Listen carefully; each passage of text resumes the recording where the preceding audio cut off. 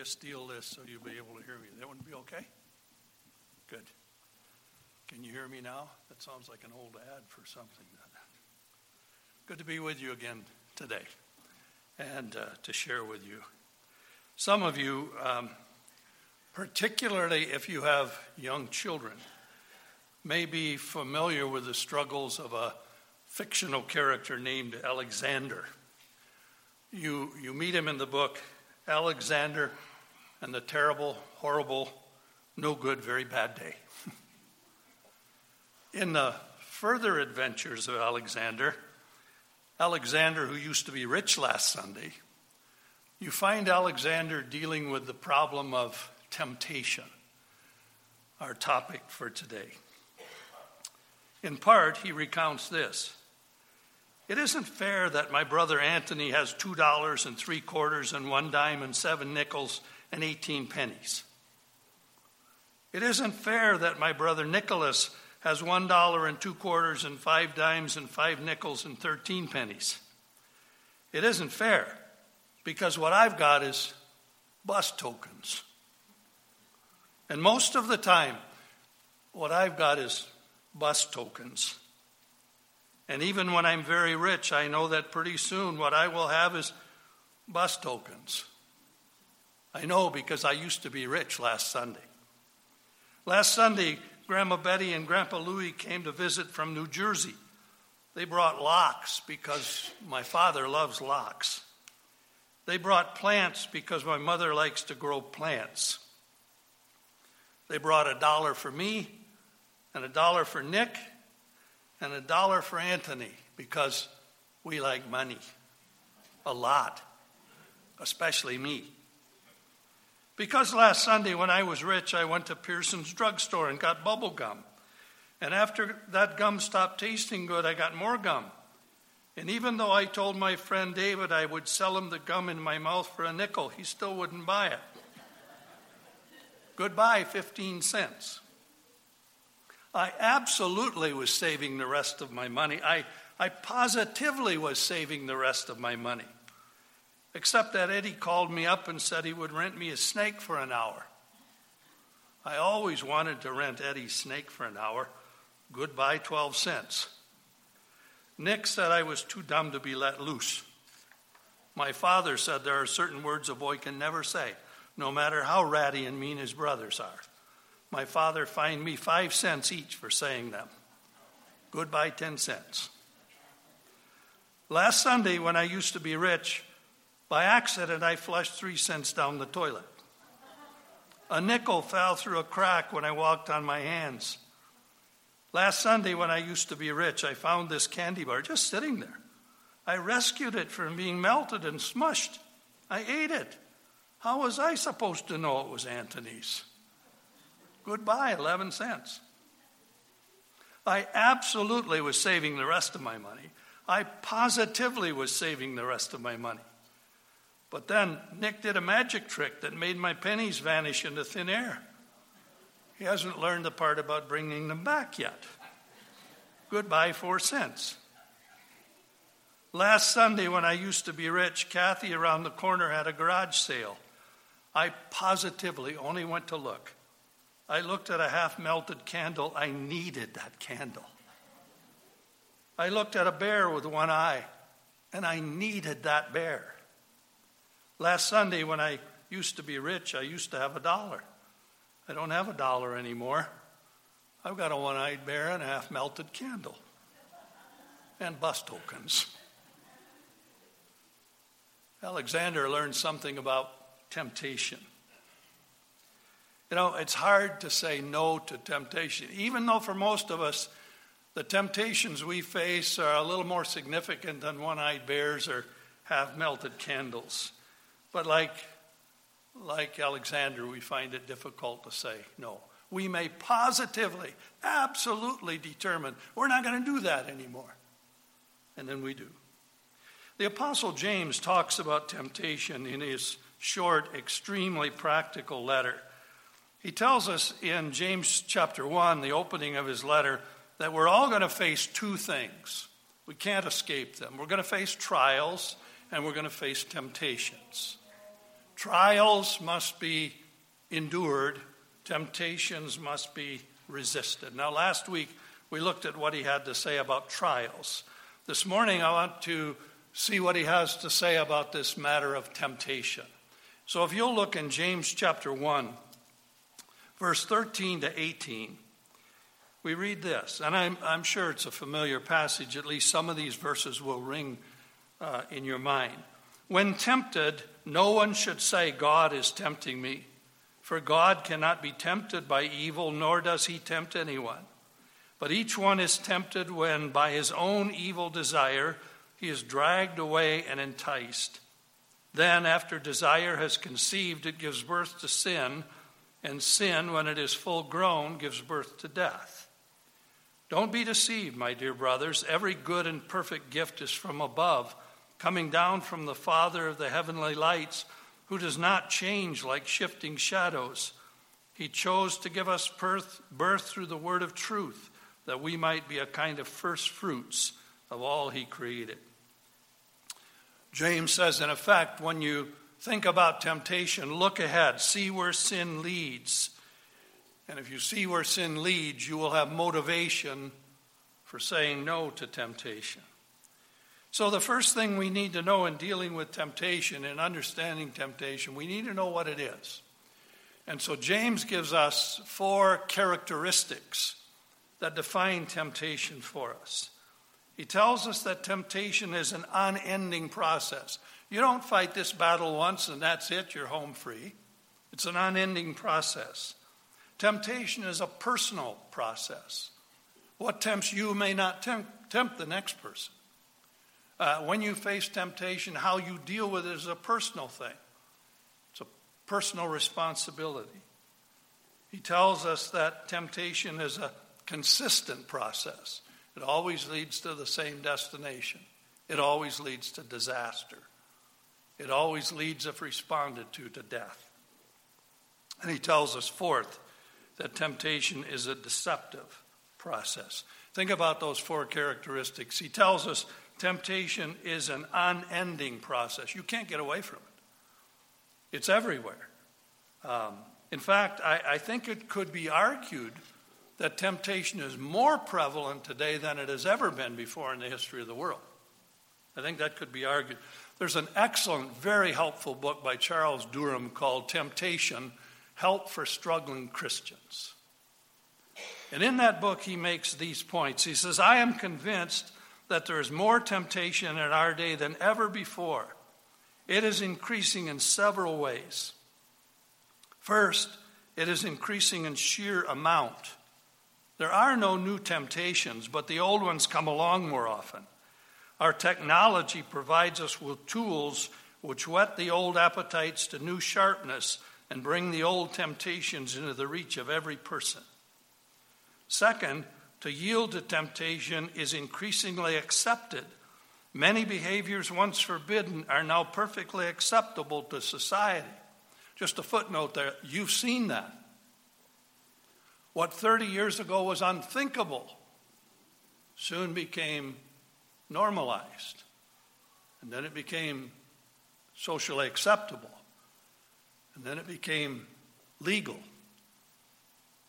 And now it is becoming increasingly unacceptable to speak against it. You've seen the process. You see the pattern.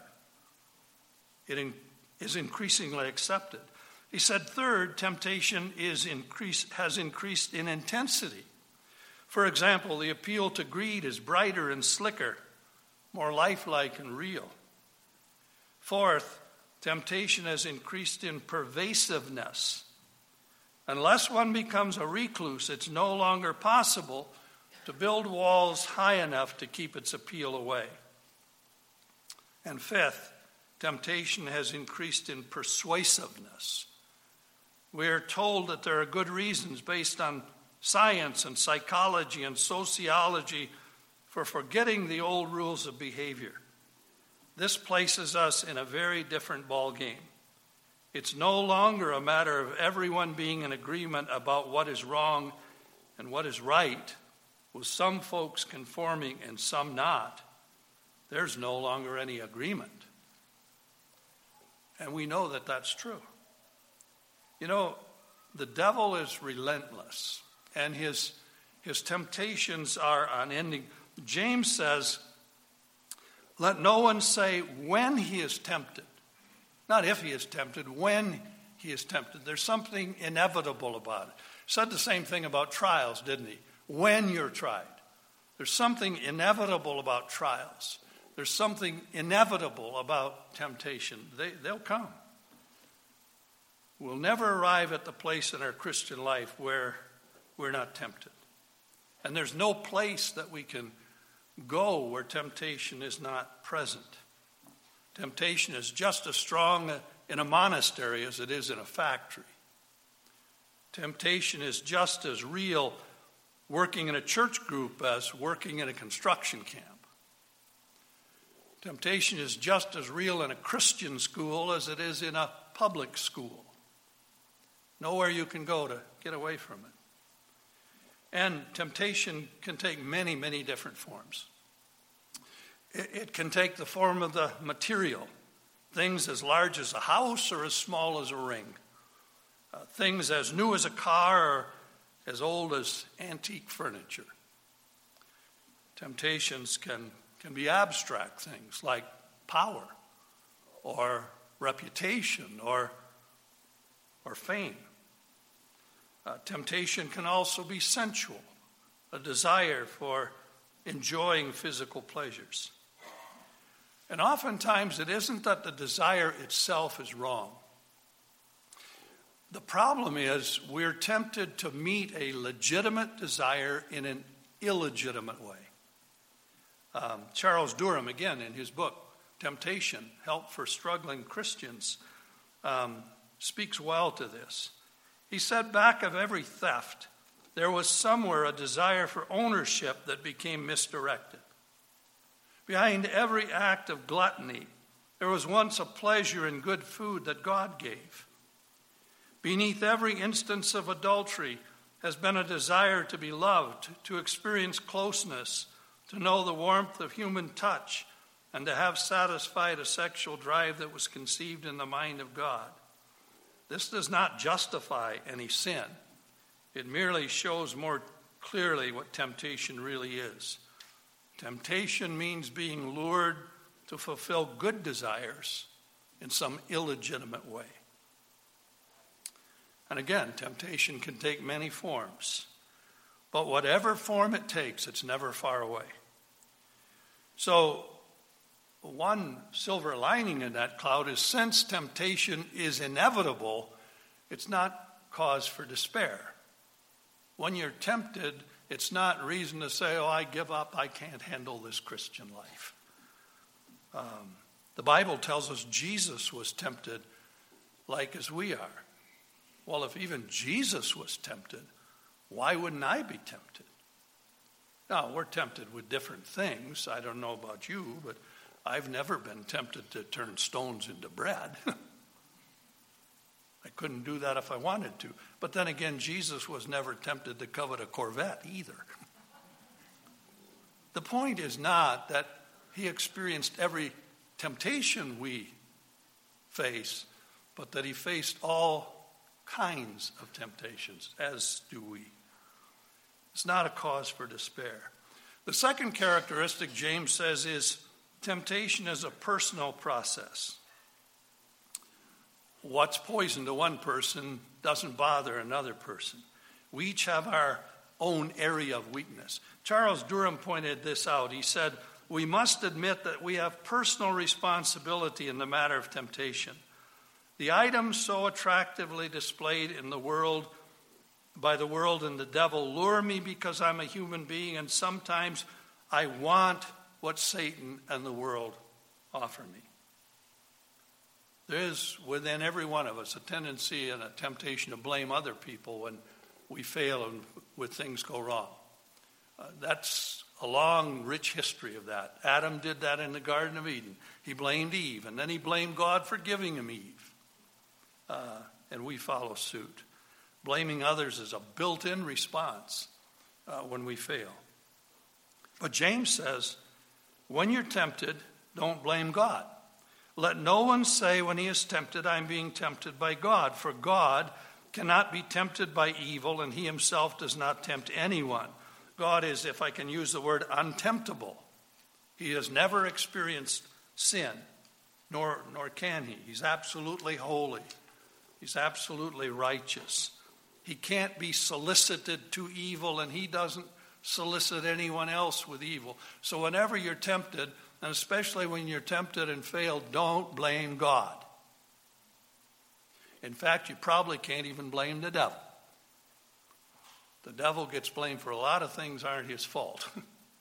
James says when a man is tempted, a woman is tempted, he's tempted by his own desires and drawn away. We may try to pass the buck. We may try to say, well, it's God's fault, it's the devil's fault, it's my sister's fault. But we have to take personal responsibility. We're personally responsible because sin only takes place when we agree to the temptation and follow it. Now, James emphasizes these two important points. First of all, he emphasizes God cannot be tempted. And secondly, he doesn't tempt anyone else. Look at verse 14. It says, each one is tempted when he is drawn away of his own desires. Sin is always a personal responsibility. Some might think, well, it's inconsistent to say that temptations may come from the devil and then still say it's my fault. Well, it's not inconsistent at all. The devil may offer, but we respond. There's a psychologist and theologian by the name of John White, and he wrote about this. He gave this illustration. He explained it this way. He said, have you ever fooled around with a piano?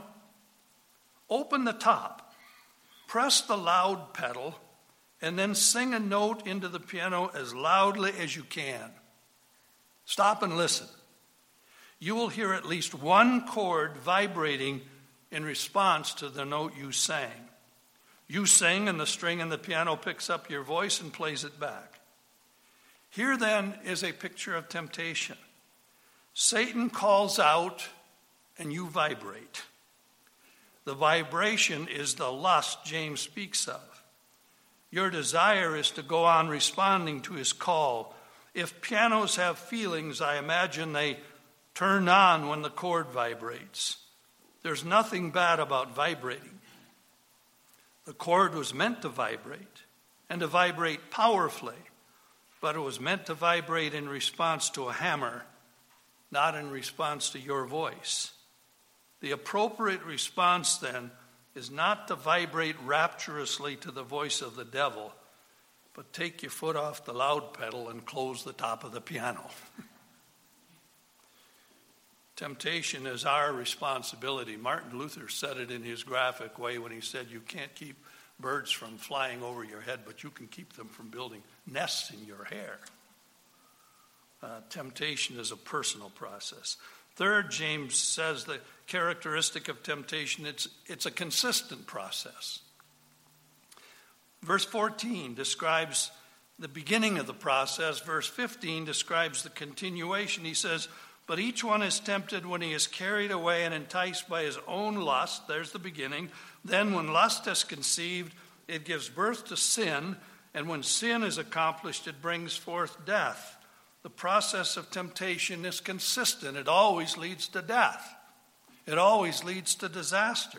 The first stage is desire. Now, we read that word lust in some of your translations, and we have a moral connotation to that word today that didn't necessarily cover everything in the ancient world. It's really just the word for desire, and it isn't necessarily a wrong desire. What temptation does, again, is it seeks to get us to respond to that legitimate desire in an illegitimate manner.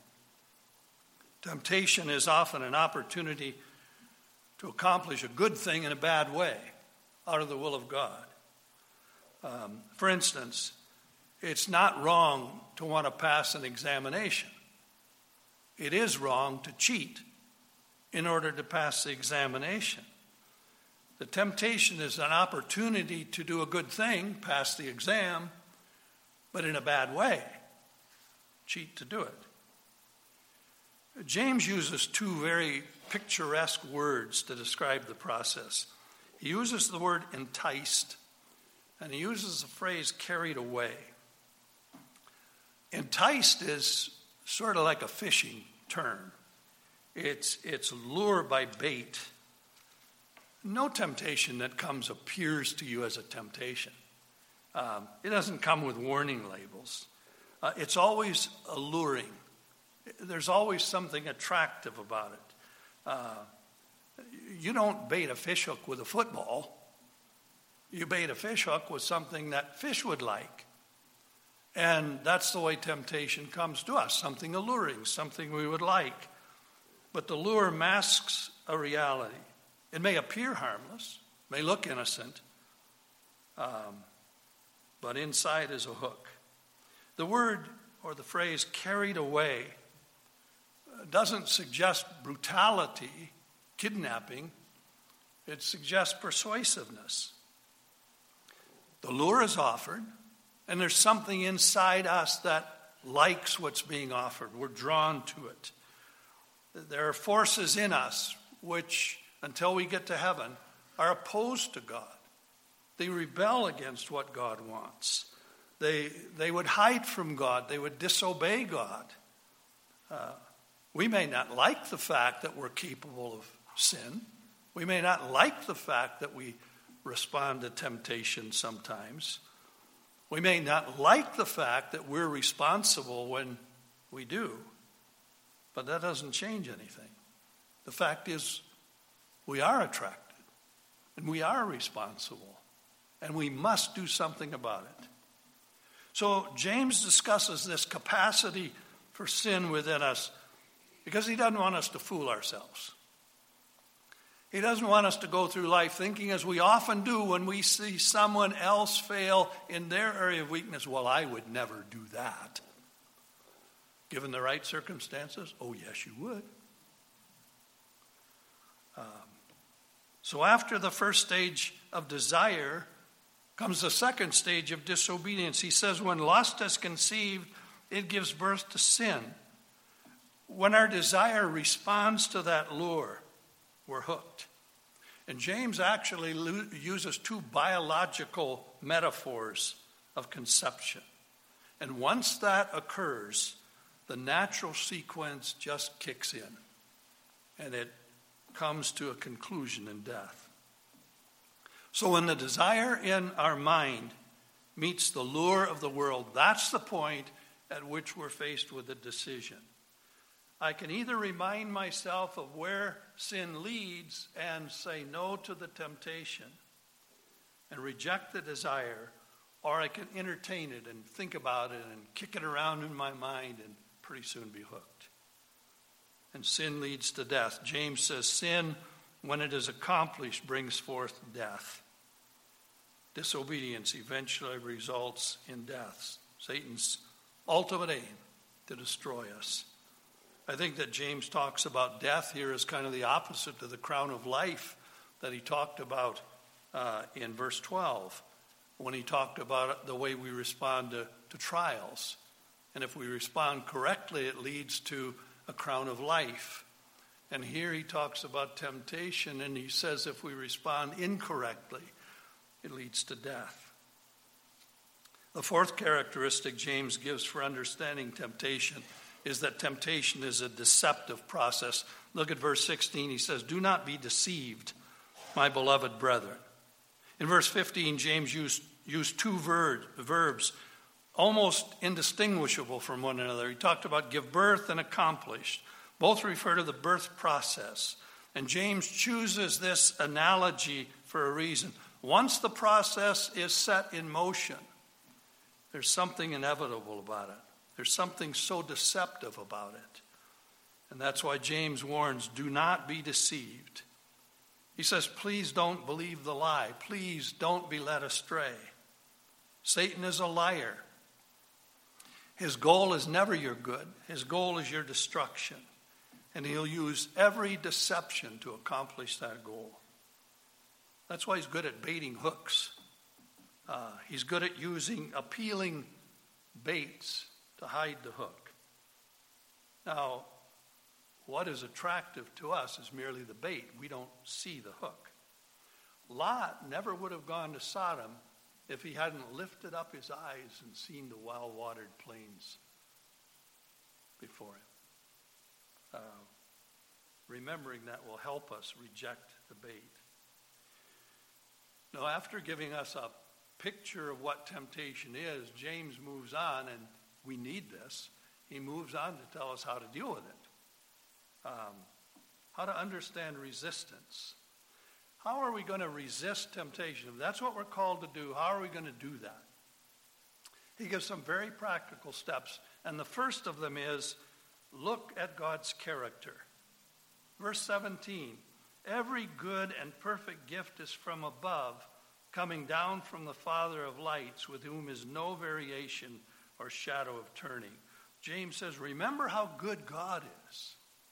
And if you remember how good God is to you, that will help you resist temptation. That's the very thing the old Scottish preacher James Chambers said in his quaint 1800s English when he wrote about what he called the explosive power of a new affection. He said this, the best way of casting out an impure affection is to admit a pure one, and by the love of what is good, to expel the love of what is evil. We know of no other way to keep the love of the world out of our hearts than to keep in our hearts the love of God. Remember how good God is. That's one of the tricks of the devil, to try to convince you God isn't as good as he says he is, that God won't keep his word to you. He did that with Eve. God heard a question whether God was really good, whether God really had her best interest at heart. And once you start to doubt the love and the goodness of God, as Eve did, you'll be drawn to what Satan is holding out. So the first step in resisting temptation is keep reminding yourself of how good God is.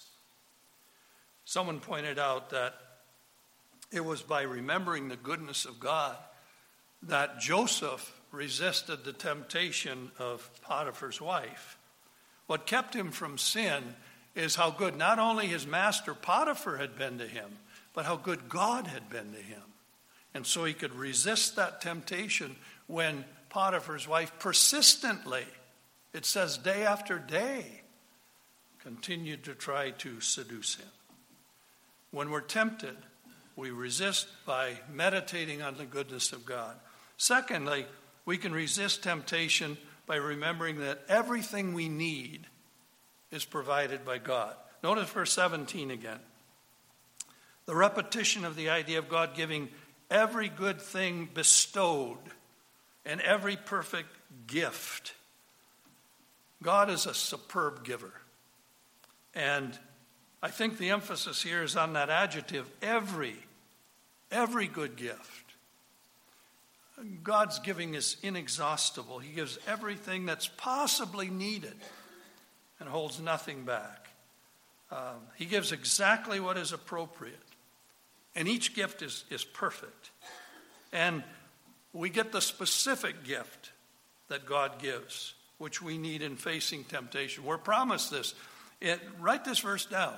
1 Corinthians 10. Go home and read it. Memorize it. 1 Corinthians 10:13. No temptation has overtaken you, but such as is common to man. But God is faithful, who will not allow you to be tempted beyond what you are able, but with the temptation will provide the way of escape. God makes a way of escape, but he intends us to be involved in this too. He makes the way of escape, but we have to take it. In other words, God, when we face temptation, God expects us to fight. He expects us to push back. Story is told of a riverboat captain who was approached by a smuggler who came aboard his boat and offered him a huge sum of money if he would take his boat to the shore and load contraband to smuggle down the river. And the captain turned him down. And so the smuggler doubled the offer. And the captain pulled out a pistol and put it to the man's head. and said, every man has his price. You're getting too close to mine. Get off my boat. God expects us to resist, to fight, to push back. He expects us to keep short accounts with him, to care about how we behave, and he expects us to use common sense. He expects us to avoid deliberately going to those places and putting ourselves in situations where it's like tempting the devil to tempt us. Great devotional writer of the last century named A.J. Gordon once wrote, avoiding temptation is next in importance to resisting temptation. It's not rocket science. If alcohol is a problem to you, don't go to the bar. If gluttony is a problem for you, don't go to one of those all-you-can-eat places. If pornography is a problem to you, unsubscribe to some channels. Don't go to some websites. It's not rocket science. Don't put yourself in a place where the devil is tempted to tempt you. God will make a way of escape, but we have to take it. And often, the way of escape to temptation is in one word: run. The British General Wellington once said, the best general is the one who knows how to conduct a retreat, knows when to run. The most successful resistors of temptation are those who know how to fight and how to run. But we must push back. You know, as Christians, the Bible tells us we've been saved from the penalty of sin. We are being saved from the power of sin. And someday when we get to heaven, we will be saved from the presence of sin. That's not the case here. While we're here, it will always be that we're at war with the world, the flesh, and the devil. And it's a good thing for us to remember as we go through this life here that it will always be a sinner who walks with God. It will always be a sinner who walks with God. There will be victories. There will be defeats. We will never, on this side of heaven, ever get to the place where we don't need 1 John 1:9, which says if we confess our sin, he is faithful and just to forgive us our sin and cleanse us from all unrighteousness. We'll never get to the place here where we don't need that verse.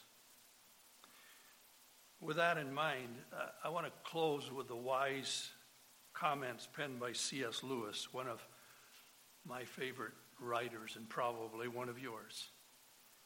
In a letter he once wrote to one of his correspondents, he put this in perspective. He said, I know all about the despair of overcoming chronic temptations. It's not serious, provided self-offended petulance, annoyance at breaking records, impatience, etc. don't get the upper hand. No amount of falls will really undo us if we keep picking ourselves up each time. We shall be very muddied and tattered children by the time we reach home. But the bathrooms are all ready, the towels are laid out, and clean clothes are in the closet. The only fatal thing is to lose one's temper and give it up. It is when we notice the dirt that God is most present in us. It is the very sign of his presence. Father, we thank you that you're so practical as we face this life. Your desire is to help us and to use us and to make us lights in this, your fallen world. We know we're fallen people. We know we still have that ability to sin. We know we're still in danger of an enemy. Make us alert. Make us quick to hear, slow to speak, slow to anger, quick to respond to your word. And may you be glorified as we do that. For Jesus' sake, amen. Marty's going to come and lead us in a closing song, and then I'll close the service with a benediction.